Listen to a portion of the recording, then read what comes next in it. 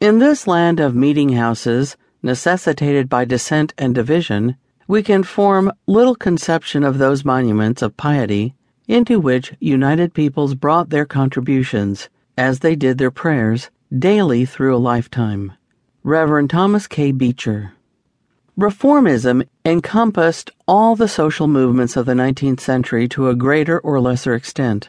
People reformed everything, from childhood education to insane asylums, to their view of God and the Bible. Yet both the black man and the white woman were ignored when it came to voting rights, and the events that transpired in the 19th century laid the groundwork for both eventually to triumph. The Second Great Awakening influenced the women's rights movement in much the same way that abolitionism did. The evangelical focus of the Second Great Awakening provided women the opportunity to take leadership in their churches, and they realized that they should be able to speak in public, take an active role in political leadership, and vote like men.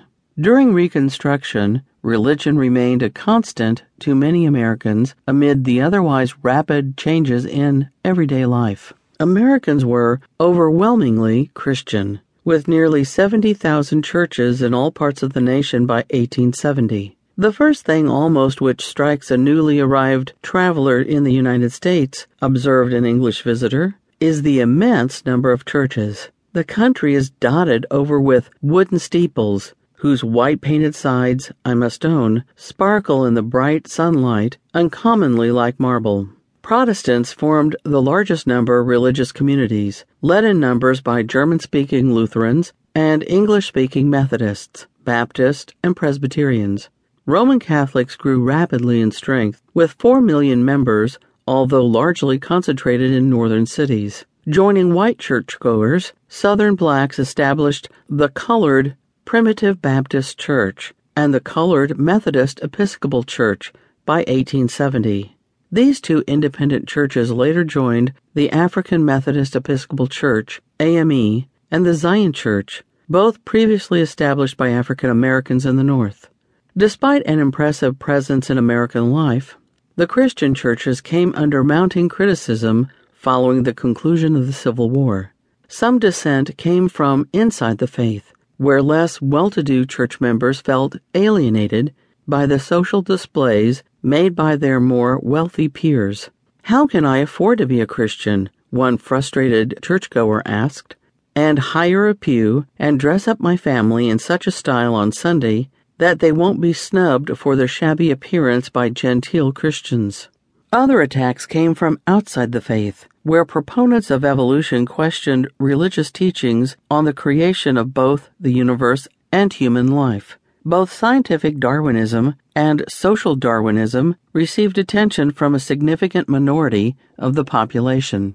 The debate between science and religion raged throughout the post-war era, marred more often than not by intense hostility and bitterness. The criticisms of the practices and teachings of Christianity marked one of many transitions of American life during the late 19th century. The term Bible Belt was coined in 1924 by H.L. Mencken and used informally and somewhat pejoratively thereafter to suggest that Southerners had allowed their religion to influence their politics, science, and education. Closely followed by the anti-evolution campaign, the so-called Scopes monkey trial of 1925, the term Bible Belt has linked Southern evangelical and revivalist forms of Protestantism with social conservatism for almost a century. The region today is usually contrasted with the mainline Protestantism and Catholicism of the northeastern and other regions of the United States. The state with the highest percentage of residents self-identifying as non-religious is Vermont, at 34%, while the least percentage is in the Bible Belt, state of Alabama, at just 6%. Contrary to the comments of President Barack Obama in 2008 that Americans cling to their Bibles as a way to explain their frustrations concerning race, immigration, and the economy, religion has been a critical foundation stone of the nation since before the Revolution, the Declaration of Independence, or the Constitution had come to pass.